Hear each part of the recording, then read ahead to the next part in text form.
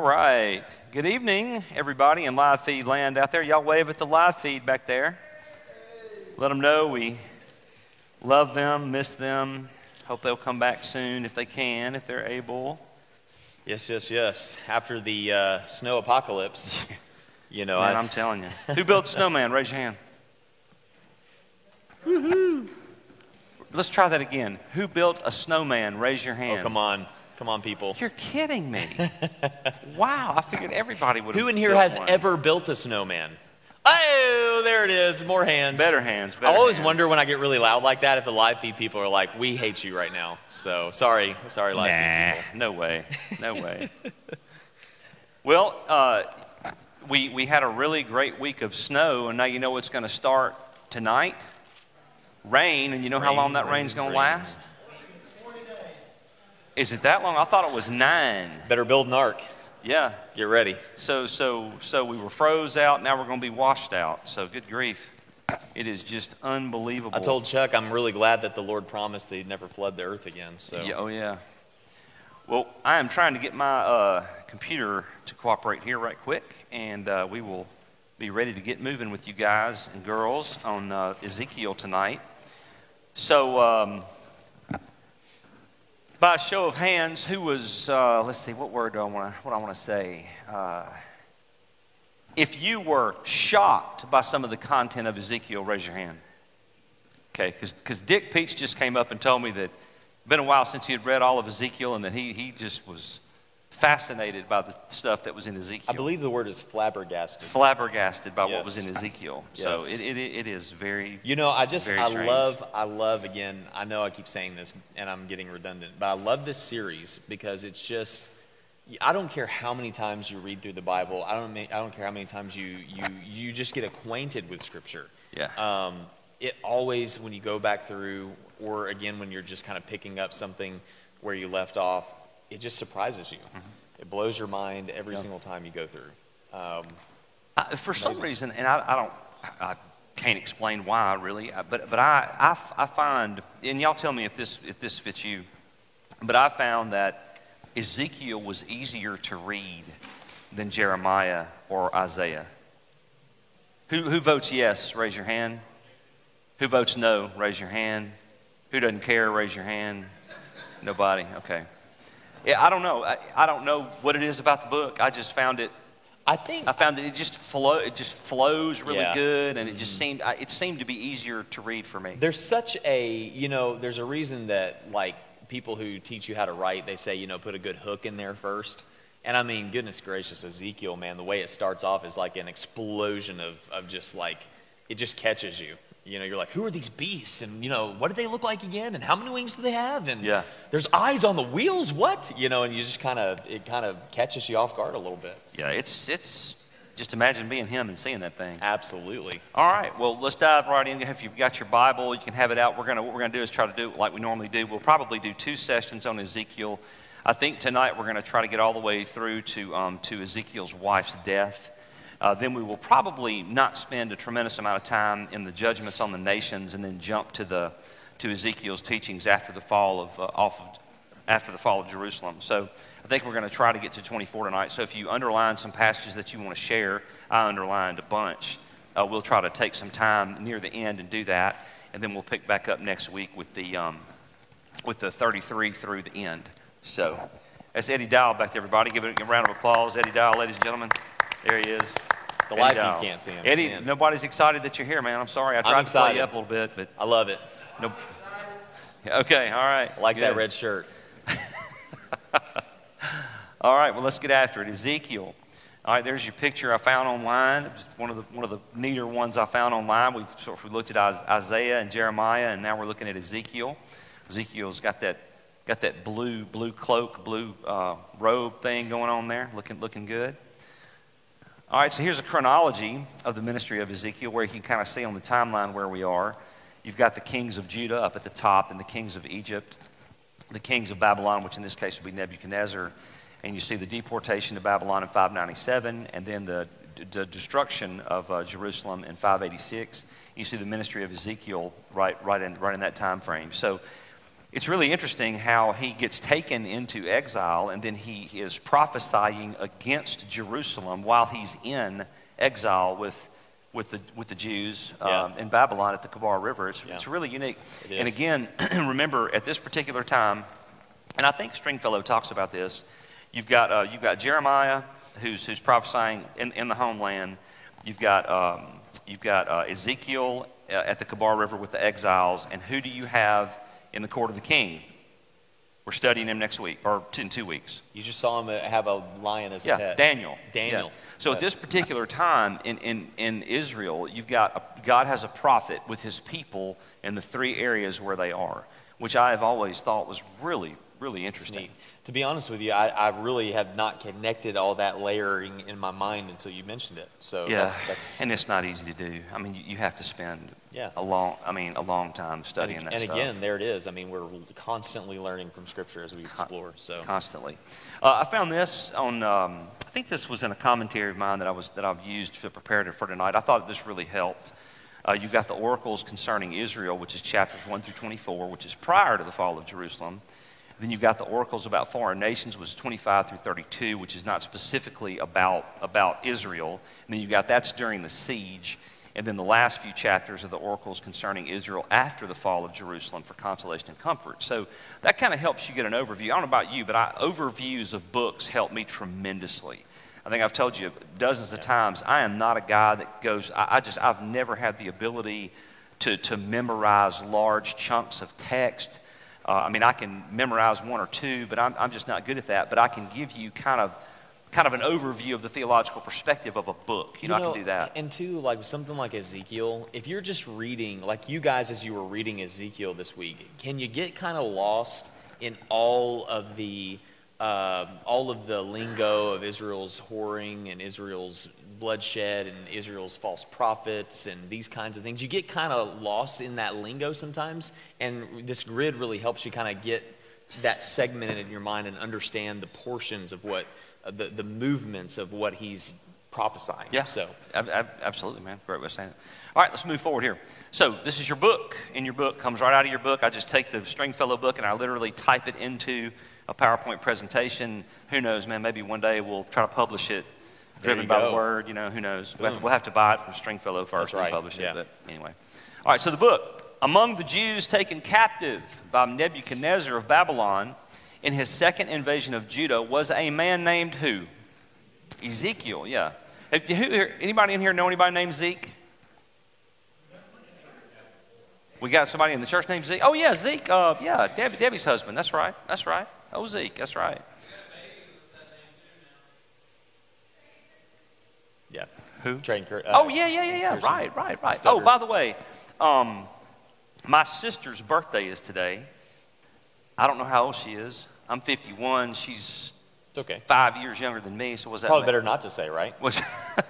Makes her 45. So happy birthday, Shannon. I know you're not probably watching this, but hey, I'll send you a link later and you can watch it. Happy birthday. So Daniel had been taken captive in an earlier invasion in 606 BC by the dating at the time that Stringfellow wrote this. And remember, a lot of times on the dating of things, if you read something like 25, 30 years ago that was written and then read something today, sometimes archaeological evidence that they find makes them tweak the date a little bit, plus or minus 10, 15 years, 30 years, things like that. But generally, they're all within 10 or 15 years, 20 years. Ezekiel was to be the prophet to the Jews in exile, while Daniel served as God's ambassador to the court of the king. So is that as impressive to you as it is to me, that during all this time of a tumultuous change with the Jewish people, that God made sure to have a prophet with them in every area? Does that give you comfort to know that God always is going to have a prophet or a preacher for his people somewhere, a true prophet and preacher? To me, that's just a great comfort to know that there will always be someone. He will always have a remnant. He'll always have somebody there preaching the truth. Yeah. All right. Ezekiel, like Jeremiah, was a priest as well as a prophet. And Jesus fulfilled all three, which were what? Prophet, priest, and king. So remember that. Jesus was the one that fulfilled all three of those offices, prophet, priest, and king. King David had 2, but he was not a priest, right? Right. Ezekiel was 30 years of age when he began his prophetic ministry to the Jews gathered there in Babylon. 30 years old. 30 years old. How old was Jesus when he started his ministry? Yeah, that's what we believe, according to the textual evidence and the timing and history. I mean, just imagine being 30 years old and having this intense message. That's how old you are, aren't you? 30? Yeah. Yeah, man. Yeah, So you're absolutely. Ezekiel. I was like identifying with him. Yeah. I was just like, man, 30 years old and like cooking your food over duty. And laying on one side for 390 days and flipping on the other side for 390 and days. telling people, you sinners, you're terrible. Cooking Repent. your food over dung. That would be really nice. Absolutely. You would love that. wouldn't you? Yep. I'm a woodsman at heart, so bring it on. He had been captive in Babylon for 5 years when he began prophesying. So he is with the exiles, and he's been there for 5 years. Think about that. I've only been here, it'll be 2 years in about a week. And so Ezekiel was in exile with the Jews for 5 years. What do you think the purpose of waiting that long was? Phil?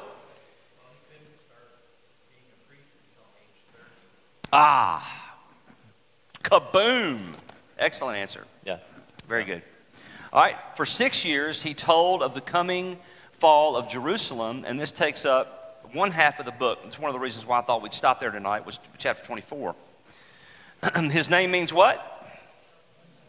God strengthens. Do any of you, does your name mean anything? Do you know what your name means? Christopher means Christ bearer. Christ bearer? Okay. Yep. Mine's Shelby. You know what Shelby means? It means, and I looked this up one time because I was curious to know what my name meant, and it means where the willows weep. That's pretty cool. I kind of think that's I have no idea. You know, I didn't know what Abigail meant, and then a nurse told me that it means a father's joy. Yeah. And I didn't know what it meant. Yeah. That's pretty cool. Where the willows weep. That's good. That's awesome, man. I love it. Is it awesome? I like it. I think it's Okay. kind of epic, we're going to meet where the willows weep. I don't know. It just sounds cool to me. The weeping prophet, the weeping willow is going to preach for us there it today, is. right? Yeah. All right, the author can be none other than who? Ezekiel. And why do we know that? Because the book says so, exactly. That's a great thing when the book identifies itself. The central message, if reading this book, you did not miss this phrase because it was on every other page, every other paragraph. They shall know that I am the Lord, or the word of the Lord came to me, over and over and over and over. I really loved in this portion thinking about that the glory of God. If you watched the Bible Project video, that the glory of God had come to him at the Kibar River or canal, and why? I think the question he asks in that video is, why was the glory of God there? And it's interesting because we'll see in just a little bit, I don't want to ruin it, but that God's glory was moving away from his own people to be with them in exile. And I just thought that was such a cool point, that God is kind of like to have his prophets with his people. He's going to be with his people. Even when some of this language, I'm like, man, he is going to waylay them, and yet he still loves his people. I mean, that should be so encouraging. It's encouraging for me. Yeah. It's just like where he always has a prophet with his people, he always has the presence with the people. Yeah, absolutely. Yeah. Then those are all the references where you see that passage, they shall know that I am the Lord, all those references there. The structure of the book, the call and commission of Ezekiel, probably one of the most fascinating calls in any book in the Bible, to the depth of the detail that you get. Paul the Apostle's conversion account on the Damascus Road has always been fascinating to me, but this one, it just takes it. I don't know of another one anywhere that is this fascinating and this interesting, and I will also say this much misunderstood as this one is. You have a lot of people that try to justify alien life forms, UFOs, spaceships and all kind of stuff. Because of the call of chapter 1. I've got pictures in here just a minute we'll look at and we'll talk about it a little bit more. The judgments on Jerusalem, 4 through 24, talking about the coming destruction at the hands of Babylon. Yeah. The prophecies of judgment, 4 through 7. The reasons for judgment, 8 through 11. Did you notice how many times the Sabbath forsaking the Sabbath was mentioned. Did you notice that? Let that be a valuable lesson to us in contemporary society about blowing off church in a moment's notice for anything. Because that would be the parallel to the New Testament, would be not forsaking what? The Lord's day, right? So it was so serious, that breach of covenant was so serious to God that it was one of the primary reasons why God destroyed both nations and sent them into exile. So we need to honor, respect, and come to worship on the Lord's day. Symbols and messages of judgment, and then judgment on the foes of Judah. That's the foreign nations, all the judgment of the foreign nations. There was several pages on that. Israel's resurrection, which is fascinating. We'll talk about that next week. The millennial temple, all kind of very interesting things. He parallels the passages in Romans about the resurrection of Israel. It's just really mind-blowing stuff there. And then Israel in the land during the kingdom age, 40 through 48. So it's an incredible book. A lot of diversity, a lot of neat things in Ezekiel. The call and commission of Ezekiel, okay? If you got your Bible, turn to chapter 1. And I just don't know, Colton, you correct me if I'm wrong, I just don't see how we can start off a study on Ezekiel without reading chapter absolutely. 1. Do y'all agree? I mean, it's just how can we study Ezekiel without reading this incredible first chapter? So, all right. Let's see. I'm going to probably have to have some help, Colton, if my voice gives out. So I'll do half of it and you do the other half. Absolutely. Okay? Sounds good, man. All right. So I'll start. This is Ezekiel chapter 1, beginning in verse 4. And I'll go to, let's see. I'll go to 21 and then you can do the rest. How about that? Sounds good. Okay. As I looked, behold, a stormy wind came out of the north, and a great cloud with brightness around it, and fire flashing forth continually, and in the midst of the fire, as it were, gleaming metal. And from the midst of it came the likeness of 4 living creatures. And this was their appearance. They had a human likeness, but each had 4 faces, and each of them had 4 wings. Their legs were straight, and the soles of their feet were like the sole of a calf's foot. And they sparkled like burnished bronze. Under their wings, on their 4 sides, they had human hands. And the 4 had their faces and their wings thus. Their wings touched one another. Each one of them went straight forward without turning as they went. As for the likeness of their faces, each had a human face. The 4 had the face of a lion on the right side. The 4 had the face of an ox on the left side. And the 4 had the face of an eagle. Such were their faces. And their wings were spread out above. Each creature had 2 wings, each of which touched the wing of another, while 2 covered their bodies. And each went straight forward wherever the Spirit would go. They went, without turning as they went.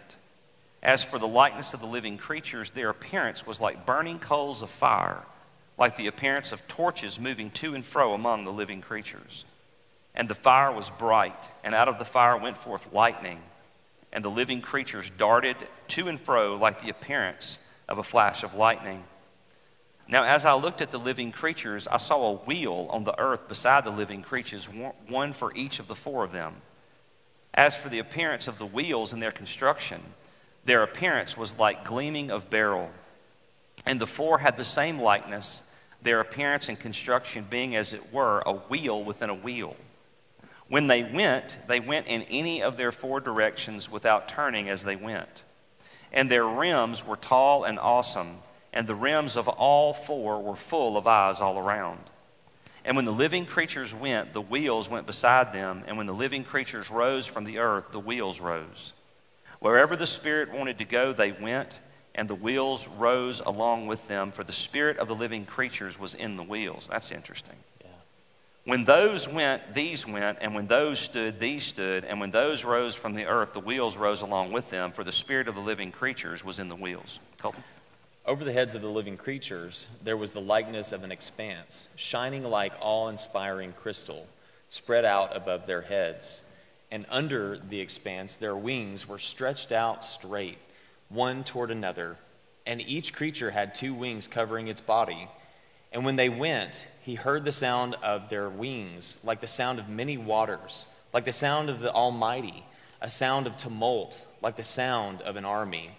When they stood still, they let down their wings, and there came a voice from above the expanse over their heads. When they stood still, they let down their wings, and above the expanse over their heads there was the likeness of a throne, in appearance like sapphire, and seated above the likeness of a throne was a likeness with a human appearance. And upward from what had the appearance of his waist, I saw, as it were, gleaming metal, like the appearance of fire enclosed all around. And downward from what had the appearance of his waist, I saw, as it were, the appearance of fire, and there was brightness around him, like the appearance of the bow that is in the cloud on the day of rain. So was the appearance of the brightness all around. Such was the appearance of all the likeness of the glory of the Lord. And when I saw it, I fell on my face, and I heard the voice of one speaking. Whew.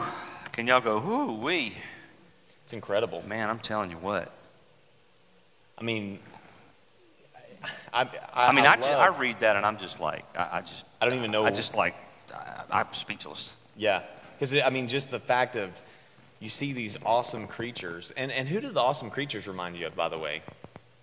Seraphims, that they would have 6 wings with 2 wings covering their feet and 2 covering their face. Yep.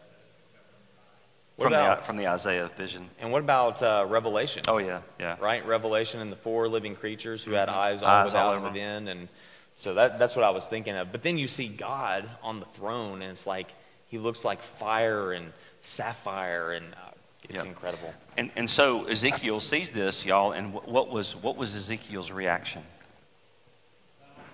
Fell on his face. Okay. So if he fell on his face, technically what was he doing?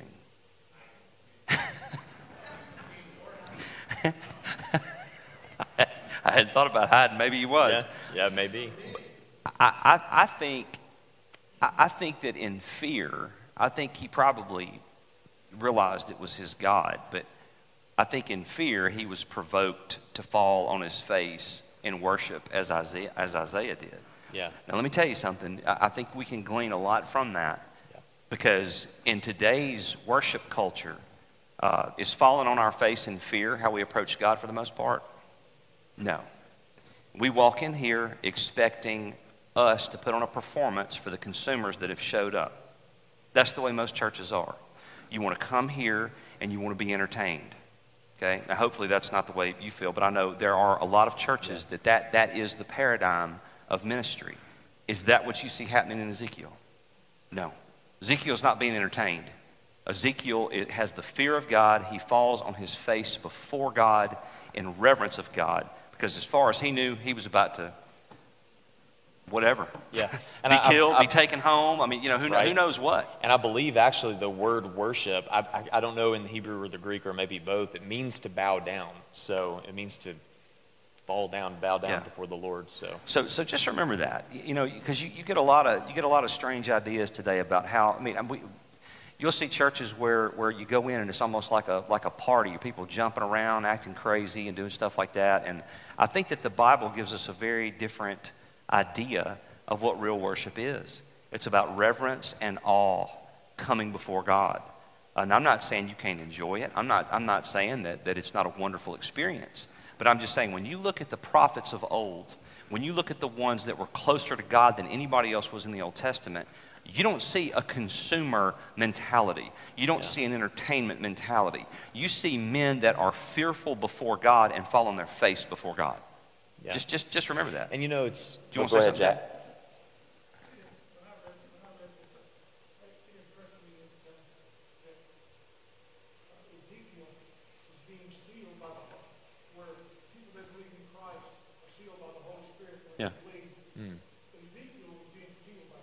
Yeah, Ezekiel was being sealed by God. Right. Right. Right. Yeah. The theophany comes, the fear hits Yeah. him, and then he calls him to do the job. And it's neat because when you look at the span of redemptive history, you know, we're on this far end now of where Christ has come. We're like, you know, 2,000 some years later after his death and resurrection and ascension. And we're not seeing theophanies all the time. You know, Right. we're not getting, here's a man who he may have had access to some scrolls of, probably not. He's in exile, right? And I think it's kind of something that just dawned on me. I mean, how do you secure in your servant that he's going to follow you faithfully? Well, there's only one person who can really, truly do that at the end of the day, and that's God. And he shows this grand vision of who he is, almost kind of like he's flexing his muscles, and he says, here's my holiness, here's my Shekinah glory, this is me. And I mean, Ezekiel at that point, I mean, if he wasn't sold out before, you better believe he's falling down saying, Lord, have me. Do what you want with me, because, and anything you want me to say, if you want me to lay on my side for 390 days, I'll do it, Lord. And then 40 on the other side, because you are worthy. Yep. And I think we don't have, my whole point for saying that is we don't have theophanies anymore, but we have the Word of God. There you go. And we draw near and experience God. You know, it burdens my heart, and then we'll get right back into it, but it burdens my heart. We have someone that I used to know in the past, and just through Facebook, you know, Facebook always makes you lament, and I'm not going to get on that trail tonight. But it's interesting because seeing, and not just the individual I'm thinking about, but so many individuals who will express this, I experienced this, and that's how I know that this is my truth, and that kind of thing. And it's you know, and everyone's looking for this crazy, overwhelming, euphoric experience that's going to help them come into their truth. And I'm like, well, first off, your experience is never going to lead you into the truth. Your heart is deceptively wicked, and who can understand it? The only way we're going to know the direction of the Lord and experience the Lord, like Ezekiel did, is right here. And hey, look, this, Peter, remember what Peter said. What did Peter say about being on the Mount of Transfiguration? He said, we heard God. We saw Jesus transformed, right? But you have the Word. He was lifting the Word of God above that experience. And so if we want to experience God, if we want to have that bow down, worshipful kind of moment, man, all you need to do is come to Ezekiel chapter 1 and just bask in that. And just and trust me, it will transform your heart as you continue to walk through the Word. Yeah. And that's what we forget. Yeah, and John had the exact same experience in Revelation, right? When the appearance of the resurrected Christ came, he fell as though dead. So, my whole point in going that direction was just the modern American church specifically has this performance entertainment idea about it, and I mean, and that's an debatable point, sure, but I've seen it and I've experienced it. I know it's true. If you're going to walk with God, you've got to approach Him and approach the Word with fear and trembling and love toward God. Not this idea that He's somebody to go party with. Okay, when's the party happen? Eternity. That's when the party is. Okay, right now it's work. Right now it's work. So. You know, and the last thing I would say to that is I think if I'm following everything that we've both said in this little side quest here, is that, and it's not really a side quest, it comes into the point I think that's being made here, is that you can't come to church and say, God, here's how I want it done. That's right. Give me my Christianity. That's good. That's not the God that we see Ezekiel confronted with. We see the God in Ezekiel who comes to you and he says, this is how it's going to be done. And this is the best thing for you. And I think that's we can't good. come with our demands. That's we good. have to come ready and open arm. That's good. Yeah. I think what I understand, whenever God called Ezekiel the Son of Man, Mm-hmm. I know Jesus referred to himself as the Son of Man, but I just couldn't read together why God was referring to Ezekiel. Because he is a son of man. Yeah. He's just a son of man. So it just means something different than Jesus. Well, when Jesus uses it, it's the exact same reason, because he is a son of man. He's also the Son of God, but he's a son of man too. I think the Son of Man with Jesus is emphasizing what Shelby said, The his humanity. incarnation. Yeah. Right? But then, with Ezekiel, he's it's pretty much a title of his place. Yeah. You're the Son of Man, I'm God. Well, it's like, if God showed up here suddenly in a theophany, brought his, his chariot. I love the interpretation that this is God, a chariot that God rides down to visit Ezekiel. He would call you the exact same thing. He would say, Jack, son of man, because you are a son of man. So, all right. So if we compare, he compares here, Stringfellow compares Revelation 1:17 and Ezekiel 1:28. I'll bring those on out for you. Like the appearance of the bow that is in the cloud on the day of the rain. That's obviously talking about Noah and the flood. So was the appearance of the brightness all around. So the coloring was similar to what the rainbow was. In Revelation 1:17, when I saw him, I fell at his feet as though dead. But he laid his right hand on me, saying, fear not, I am the first and last. So really interesting parallels, Ezekiel, the vision he has. And why would that parallel so clearly? It's the same God, same situation, right? Right, okay. Yeah. There's a picture we found to kind of help you envision the what a lot of people call the heavenly chariot that comes down carrying God's presence. God the Father, Jesus, the interpretations of who's on the throne, God the Father, Jesus, both, all three, who knows? You just like threw a theological conundrum at me there. You can read as many commentaries as you want, and you'll get all different types of interpretations. I would just say in Revelation, who do you see sitting on the throne? Christ. The Father, right? The Father, right. Christ, and Christ is walking amongst the churches. Right. Yeah, so that's one picture. Here's another one that I like better. I like the color, the fiery color in that one, with the throne on top of the wheels. And I was going to say, actually, I feel like that one's a little more accurate. Yeah. Only because in the scripture it says that the wheels were beside the living creatures. Now, this is what blows your mind. I hope y'all think this way. One of these days, most likely, we're going to get to see all this. You do realize that, right? So. Yes? Nod your head, yes. Yes, we get to see all this. You know what I thought about? What's that? Is when he says that the rims were huge, were tall and awesome. I was thinking about the people who dub up their cars, and they have these really cool, I'm God's got the coolest rims, guys. You're not going to beat God. He has got the coolest rims. That's right. He does. He's got the coolest rims. That chapter in Ezekiel is responsible for an industrial invention that was created because of the wheel in the wheel, where it said when it went, it didn't turn. Yeah. They have designed co-motors that are pallet wheels or whatever, that are a wheel within a wheel, and they go up in the pallet, and they don't have to turn the steering wheel or turn the wheel.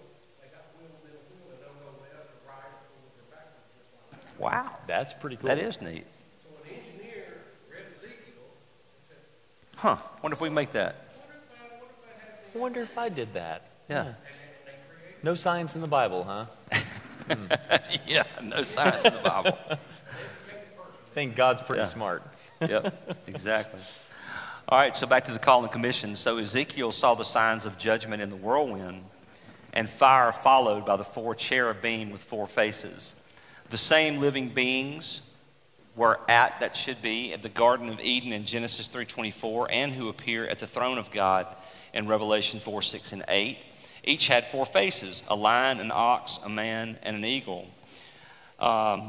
Genesis 3:24, he drove out the man, and at the east of the Garden of Eden he placed the cherubim and a flaming sword that turned every way to guard the way to the tree of life. And then we see the exact same being in Revelation 4. And before the throne there was, as it were, a sea of glass like crystal, and around the throne, on each side of the throne, are 4 living creatures. And this is the creepiest part to me, full of eyes in front and behind. Just imagine something with eyes all over it. Yeah.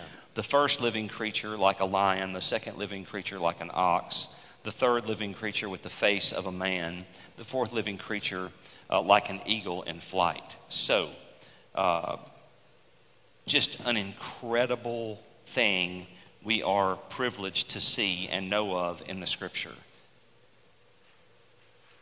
Okay, Revelation 4:6 and 8, and the 4 living creatures, each of them with 6 wings, are full of eyes all around within, and day and night they never cease to say, what do they say? Holy, holy. We got a song, don't we, that says that? Holy, holy, holy. Yep, is the Lord God Almighty, who was and is to come. And they're singing that right now, right? right now in the third heaven, Paul would say. Do y'all know the different heavens? The first heaven is from here to the blue sky. The second heaven is from the blue sky out into space. The third heaven is beyond space to the abode of God. So when you hear the third heaven, that's the abode of God, which is beyond known space. So that's how the ancients believed it. When the Son of God became flesh, he is pictured in Matthew. I thought this was interesting. I want to say I'd learned this at one time years ago, but it's been a while since I'd heard this, and it's really helpful. When the Son of God became flesh, he is pictured in Matthew as a lion, in Mark the ox, Luke the man, and John the eagle. Then commission is given to Ezekiel, beginning at Ezekiel 2:3, and he said to me, Son of man, Jack, there we go, there's your term. Son of man, I send you to the people of Israel, to nations of rebels who have rebelled against me. They and their fathers have transgressed against me to this very day. That sounds real familiar to a book we just got through going through not too long ago. The whole book of Hebrews was about don't be like Israel and rebel against me. Actually, I really think that Ezekiel and Stephen, the first martyr, would have been great friends. You think? Yeah, because, I mean, he literally calls them stiff-necked, and then they stone him. Yeah, but, very well may be. When we know he read it, for sure. Yeah. He was familiar with it. Yep. Okay, the judgments of Jerusalem 4-24. So Ezekiel preached to the Jews in Babylon that Jerusalem would be destroyed, and he received this message through a vision he saw in chapter 8, Judah profaning the temple. So we see the image of jealousy. We see the 70 Jewish elders offer incense to beasts. We see the women weeping for Tammuz, the Greek god. And we see 25 men worshiping the sun. And then the Lord says, I will deal in fury. So it's very graphic. So this is where, let's see what the next slide is. I can't remember. Let me check it right quick. The judgments. Yeah, let's keep on going. Then we'll go back and look at them. We'll go to the Bible and read a little bit if y'all like to. What time is it? Yeah, we got time to do that. So chapter 9 is a picture of judgment. 10, departure of the presence of God from the temple, which you were talking about, how the presence of God left the temple to go be with his people in exile.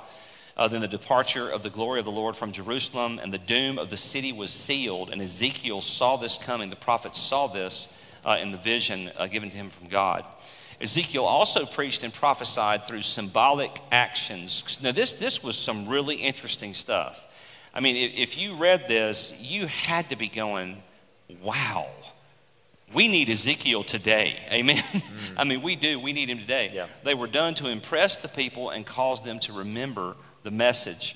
All right, these symbolic actions. Okay, well let's go back and now go through some of these scriptures here.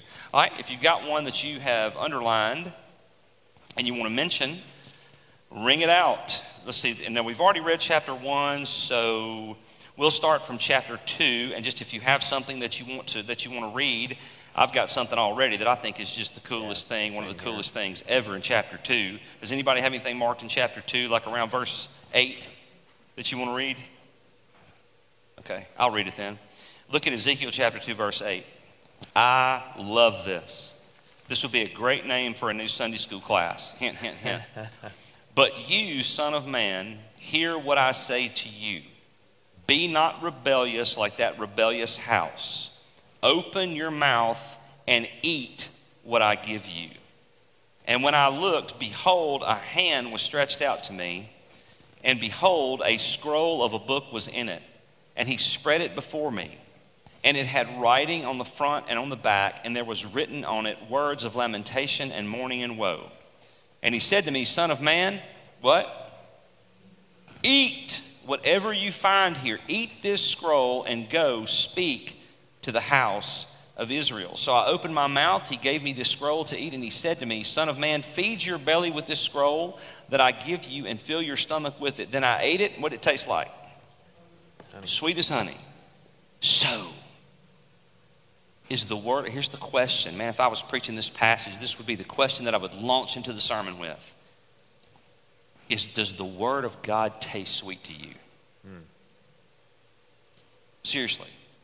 When you come here Sunday in, Sunday out, when you open your Bible up at home, wherever you are, do you approach it like Ezekiel in obedience? And do you take the word of God and literally consume it into your body? I really believe that in a roundabout way, that's what Jesus was talking about in John chapter 6 when he said, what? You must eat my what? eat my flesh and drink my blood, or you can have no part of me. I mean, does he literally mean to eat him?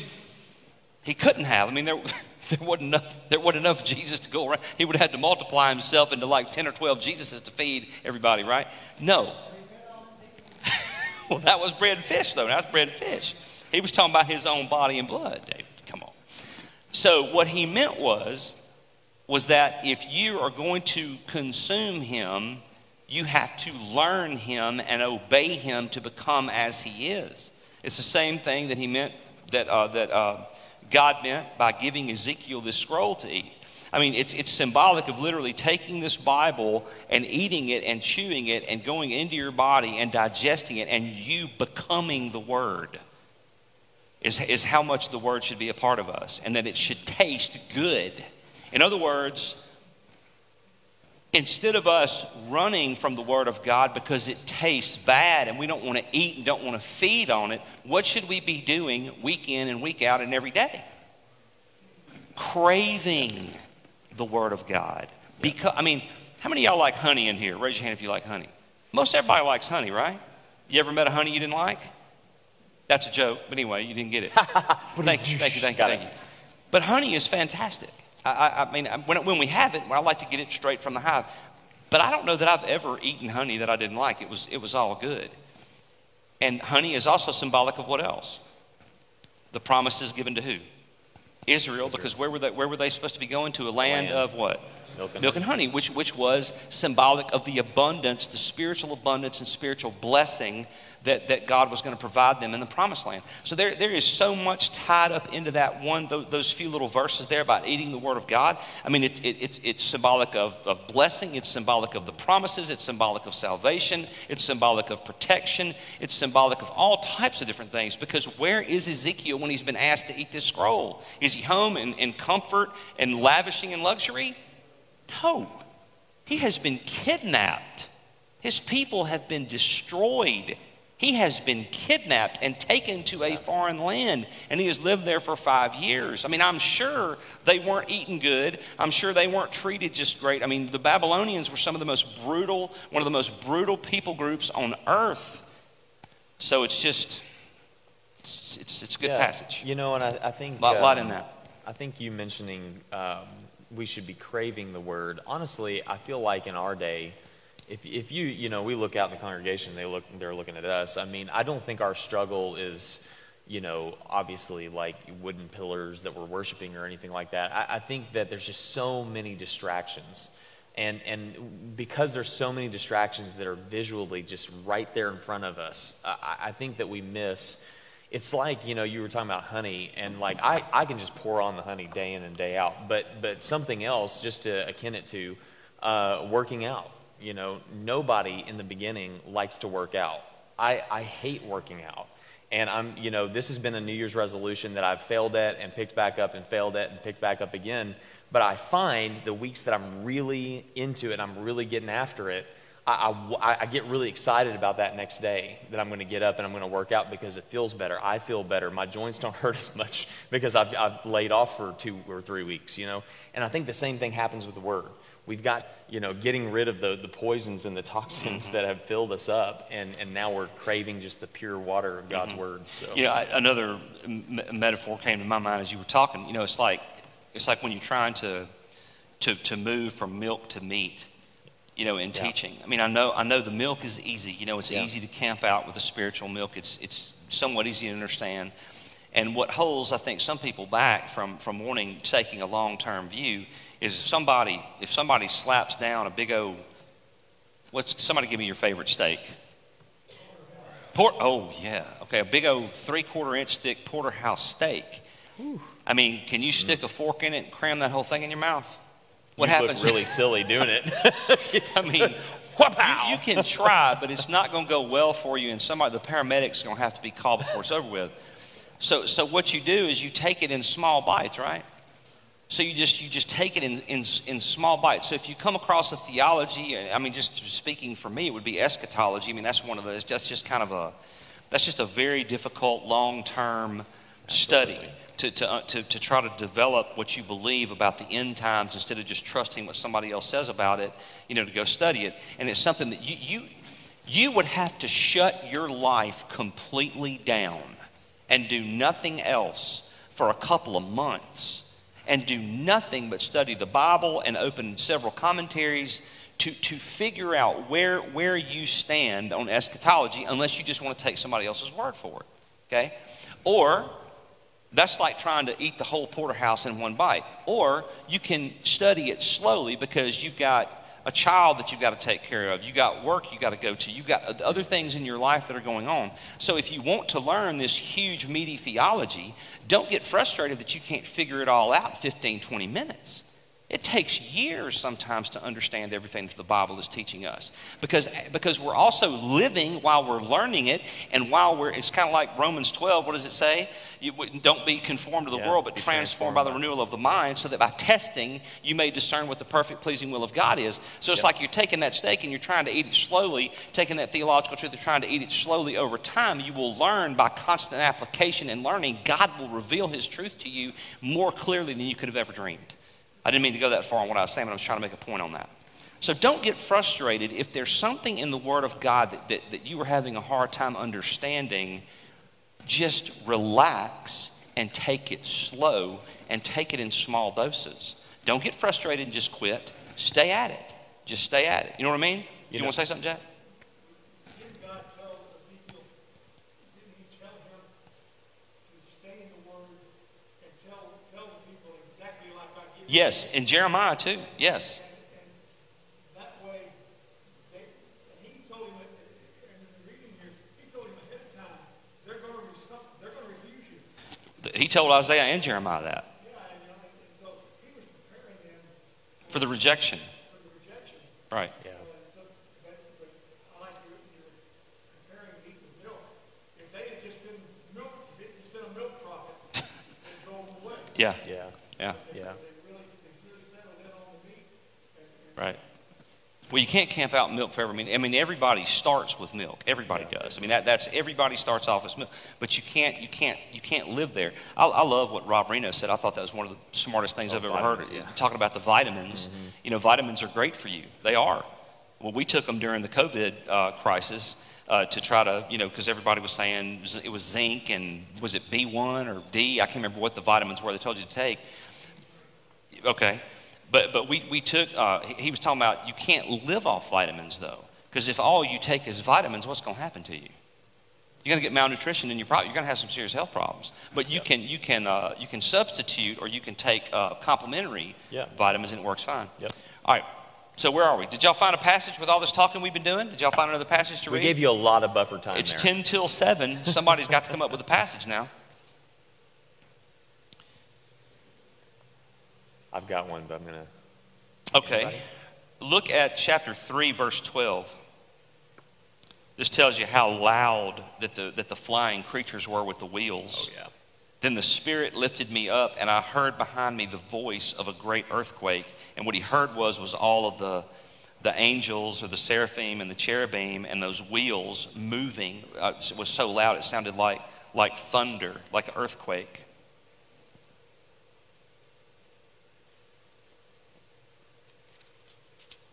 All right. Anything else, Colton? You got something? Go ahead. You got? Okay. Go ahead, Brandon. All right. Here we go. Now. Here we go.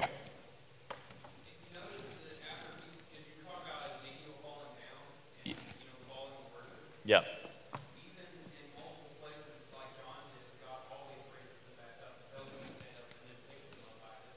Yeah, that's a great point. I was like hung up on that because I was searching Revelation. Where is it where John is picked up in the Spirit? Okay, I knew he had fallen down. Okay. Because I was like searching for it because I was like, I know. Yeah, the parallels there are incredible. They really are. They really are. Yeah. Great comment. Anything else? Yes, Tony. I like the fact that he held Ezekiel accountable to repeat and tell the wicked exactly what the Lord said to them. If I say they're going to die for their wickedness, you tell them exactly what I said. Because if they don't turn away, they continue to do wickedness, they will die for that, and that'll be on their end. Exactly. So if Yeah. you don't tell them, and they continue to die for their wickedness, that blood's on you. Yeah. Man. Yeah. I mean, our legal system is supposed to be built that way, right? Tell the truth, the whole truth, and nothing but the truth, so help you God. Yeah. No matter what happens, tell the truth. Is that how you feel as a pastor? What's that? That God says, you tell them what I tell you. Yes. If they do wrong and they die after you told them what was right, that's them. Well, of course. You feel that way that God told you to let them? Oh, absolutely. I do, but I mean, I still grieve. I mean, if I've tried to warn them and tried to tell them, and they still don't heed the advice, and they still go off into sin, I mean, we still pray and we still try to continue to retrieve them back. But most of the time, they're not interested in listening anymore. But you still reach out because you don't know what other. Sometimes, and this is going to sound really strange, but sometimes those that are hardened like that, there are other people in their life that see that hardness, that don't like that hardness. And so if you will, or don't understand that hardness, and so if you continue to try to have as much as you can, to have a link into that person, sometimes that person will lead you to other people that are actually receptive to the gospel. That's what I found. You know, it's interesting, Tony, what you brought up. One thing that caught me was not actually, which that's a fantastic portion of Ezekiel, but I actually looked at 13 verse 6, and he's talking about the false prophets. And what he says in verse 6, they have seen false visions and lying divinations. They say, declares the Lord, when the Lord has not sent them, and yet they expect him to fulfill their word. And this, using that declares the Lord, or thus saith the Lord, really, what is the pastor doing? What is the minister doing when they come up to teach or to preach the word? They're pointing at the Bible and saying, thus saith the Lord to the people of God. And you better believe, I mean, God takes his word very seriously. And so the weight of that is incredible. And it's not something, it's better, in fact, and that's why you'll see us say, when you guys ask really good questions and we don't know the answer, we might try to take a stab at it, but sometimes we'll just say, I don't know. We don't know. Because it's better to say that than to stand under. To tell you something that's wrong. Yeah. I see some of the TV preachers, and they evidently don't fear God because they're not preaching his word. Yeah. No, I know. It bothers me to know him, that they have a public forum like that, they're swaying people's opinions. Yeah. Yeah. I like the fact that you brought up the watchman principle, because that's what you talked about a minute ago. Because I think, Paul talked about that, I believe, when he said goodbye to the Ephesian elders. He kind of had a Samuel moment where he called all of them together and said, if I've wronged any of you, I have told you the truth. Therefore, your blood is not on my hands. The Bible takes that very, very seriously. In Romans, it also says that giving hearty approval to people that sin is also grievous. And so, and that all kind of fits right into what we talked about from the pulpit 2 or 3 Sundays ago about church discipline. I mean, it is for us to know, not gossip and not hearsay, okay? For us to know that somebody is involved in some form of grievous sin, believer or unbeliever, and we do nothing to try to reach out to them to turn them from that. The Bible says their blood is on our hands. And it's crazy. And that's scary. I mean, that's scary, man. I mean, you got family members or friends, and they're involved in something, and you have never. Now, if you've tried, that's different. But if you have just resigned yourself to just say, oh, they're not going to listen, I'm not going to try. And you've never tried to say, hey, what you're doing is wrong, you need to quit. The Bible's very clear about that. And it's so crazy that you put that in because the approach is different with the two different people, right? The lost person, we approach them in their sin differently than we do the believer. With the believer, we say, hey, you've experienced the grace of God. You know the truth. Come on back, brother. What are you doing, And with the lost person, we say, brother, hey, there's grace in Christ. You're a sinner, right? You got to say that part when you evangelize. You're a sinner, but guess what? The good news is Christ has come to give us grace for our sin, for my sin and your sin. I've been saved, and I want you to experience that, right? I was listening to a sermon one time, and the guy was sharing, no, it wasn't Jay Louder. I can't remember his name. But anyway, he was sharing a sermon on evangelism. And he said that he was at a hotel and he had popped the news on for a few minutes before he went to a speaking engagement one time. Well, they were reporting about how this person was at a gas pump and they had been shot, is what it was. They had been shot. It was caught on camera. He had been shot and he was laying. This was real. Really happening. He was laying in the pool of his own blood. And literally, you could see people pull up to the gas pump. They saw him, and they hopped back in their cars and left. And he just said, man, I wanted to find those people and then just shake them, you know. And he said, and then I thought about it, and God just convicted me like a hammer. Every time that I see someone I should be evangelizing to, they're lost, they're dying, they're going to hell, and I pass them by sometimes. Right. And it was just like, woo, man. Right. Let's see. I mean, Talk about convicting. Well, it's tough theology. There's no question about it. All right. Absolutely. So the Watchman principle. Anything else? We're running out of time. It is 6:57. So we got to stop for prayer here in a minute. I had to say this one. Go ahead. Chapter 6, starting in the end of verse 12. Okay. Thus I will spend my fury upon them, and you shall know that I am the Lord, when their slain lie among their idols, around their altars, on every high hill, on all the mountaintops, under every green tree, and under every leafy oak, wherever they offered pleasing aroma to all their idols. And I thought about this, and you see this immense wrath of God toward his people for running after these other false gods in the depth of their sin, and he's about to pour out his wrath on his people because of what they've done. And they're going to be slain up on the mountaintops, he says. You will see them at the foot of their idols up on these mountaintops. And it just hit me that in these days, we should have been slain on our mountaintops, but God poured out the wrath, all of his wrath toward our sin on another hill.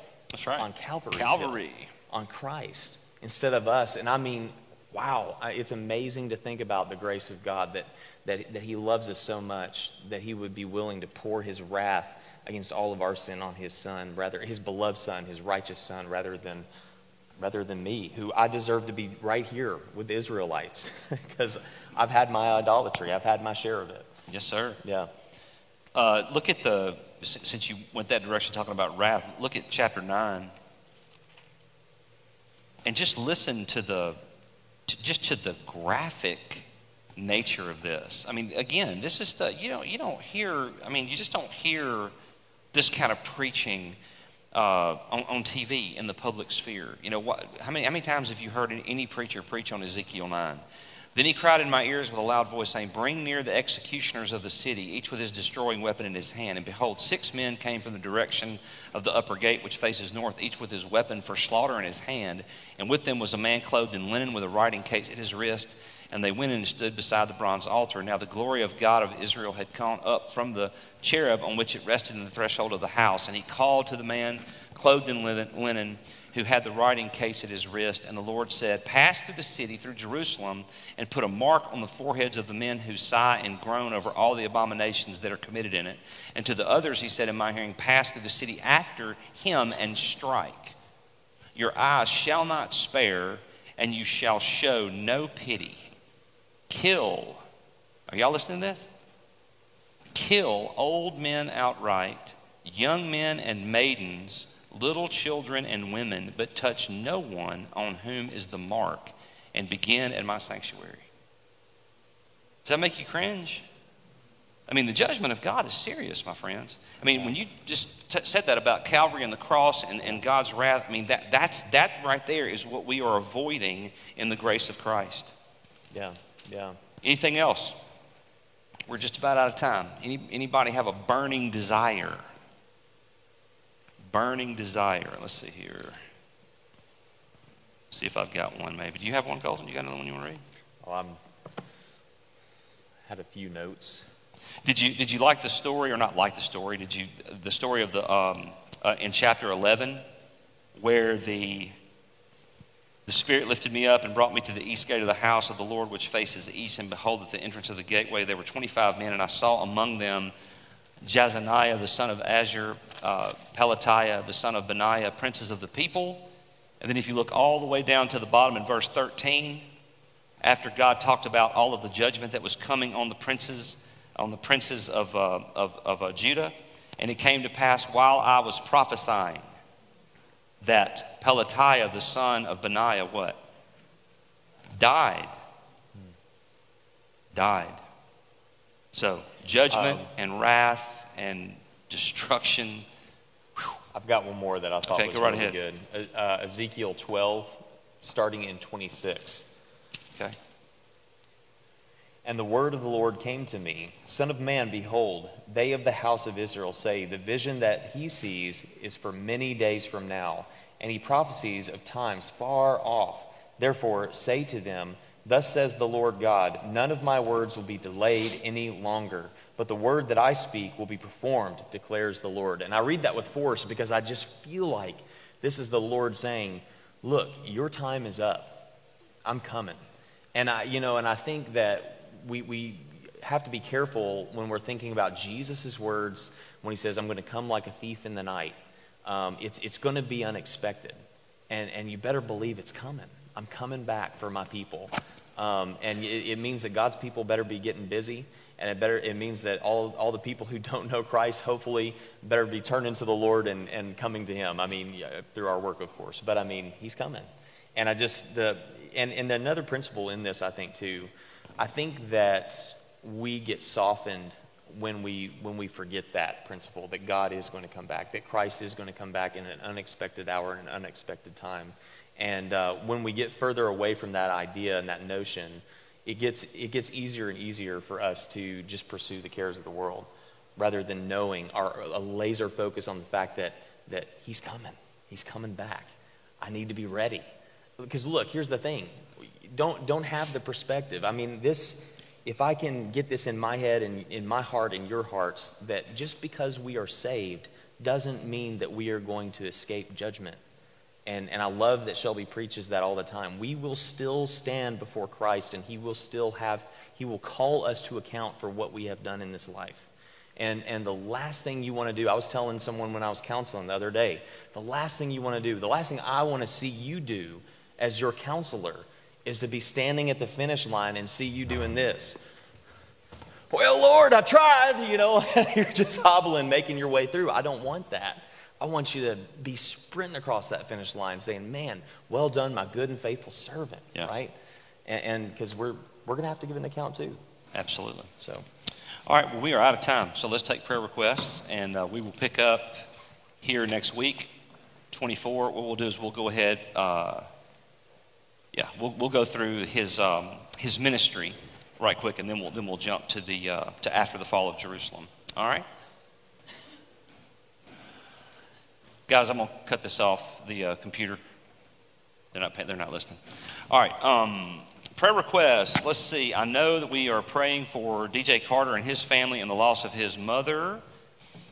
And let's see.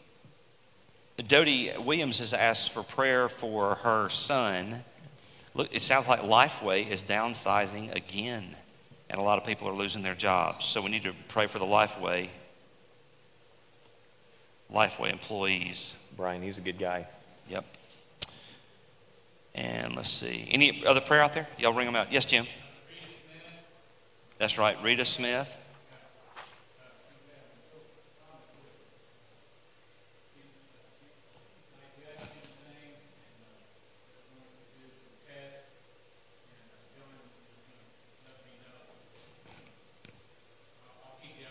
Okay.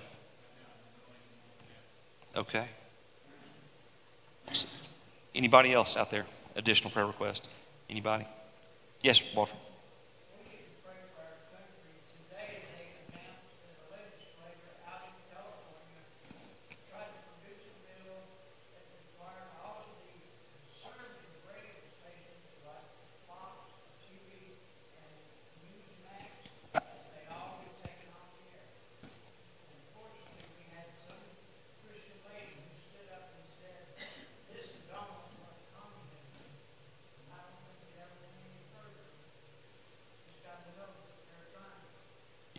There was somebody in California, I think, proposed some kind of bill 2 years ago to take the Bible out of California or something, and it didn't get anywhere. I remember reading about that. There's some wild stuff. Well, just remember, just remember, Jesus told us all this was going to happen.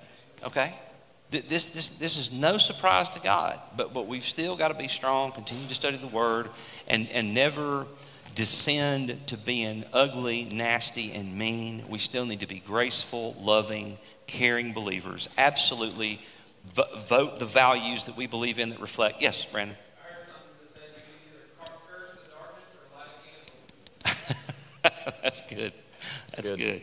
So just remember that. We definitely want to be remembered in the right way for Christ. I'm just saying if there's anything else needs to be mentioned. The prayer sheets are out there, all Priscilla of these. West was moved back to Diversicare, I believe. Is that right, Jim? Priscilla West back to Diversicare? Yeah. Okay. She's back in Diversicare. Yeah, Teresa brought that to us today. Okay, gotcha.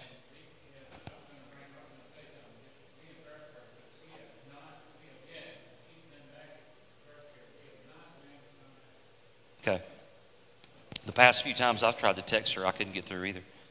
So, okay. All right, just keep Priscilla in mind. I mean, she had this sister has been, y'all know, has been struggling ever since. I mean, severely ever since her mom died. So I know that she's lonely and having a hard time. Absolutely.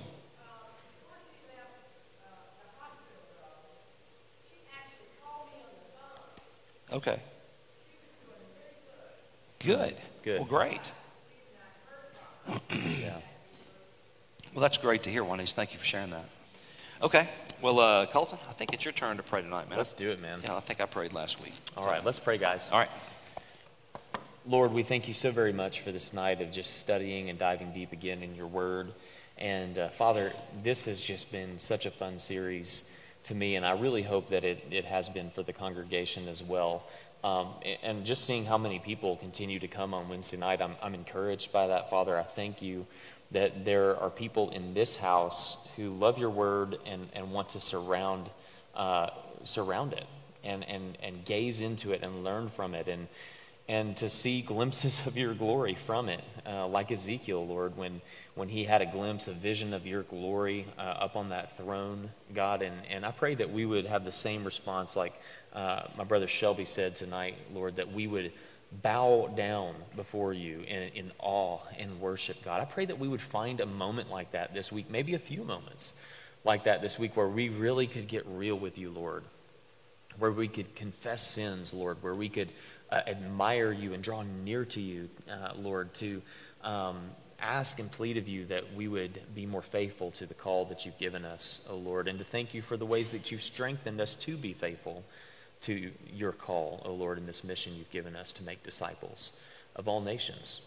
Lord, I do just thank you again for all the many blessings that you have given in our lives. Lord, I just pray for our sister Priscilla.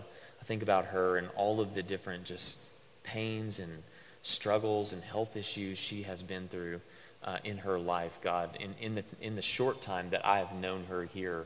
And Lord, it's amazing to me. Every time I saw her in the doors of this church, Lord, she always had a smile on her face. And God, that's just amazing because I don't have the health issues she does. She has a many, and yet she has joy, Lord. And it reminds me to be joyful, even in the midst of my discomforts, even in the midst of my frustrations, God, that I can still find joy and rejoicing in you, a reason to rejoice. And I thank you for it. God, we pray for Dodie's son, Brian, and the loss of his job. Lord, unfortunately, so many people right now just where Lifeway's at are losing their positions. And I know there's a lot of people who are scared they're about to lose their jobs and probably will, Lord. And I pray for these people, God. I pray that they wouldn't hold deep resentment in their heart toward Lifeway. God, Lifeway is still a business and they've got to do what they've got to do. But Lord, I do pray for these people that you would help them to get rooted into a really healthy, great place, a place that they could look forward to going to work. God, I pray that for them, Lord. I pray for DJ and this deep sorrow of loss. God, would you be with him? Would you give him an extra dose of a sense of your presence that's there? God, that he could cast his cares upon you because we know that you care for us and that he can do that. And I pray that he would in this time, this sorrowful time. And I pray that you would help us as a church to continue, not just right now, but in the days and the weeks and the months ahead to come alongside and shoulder up next to him and ask him how he's doing and show ways of love and care for DJ. We love our brother DJ. And so we pray for him in this moment, and Lee as well, God. Would you give them comfort and strength? Lord, we thank you. Help us to go outside of these walls tonight ready to live for you, to glorify your name. We love you, Jesus. It's in your heavenly name we pray all these things. Amen. Amen. Good night, Live Feed. Love Night. y'all. See you Sunday. We will be meeting in person on Sunday now that the snowstorm is over.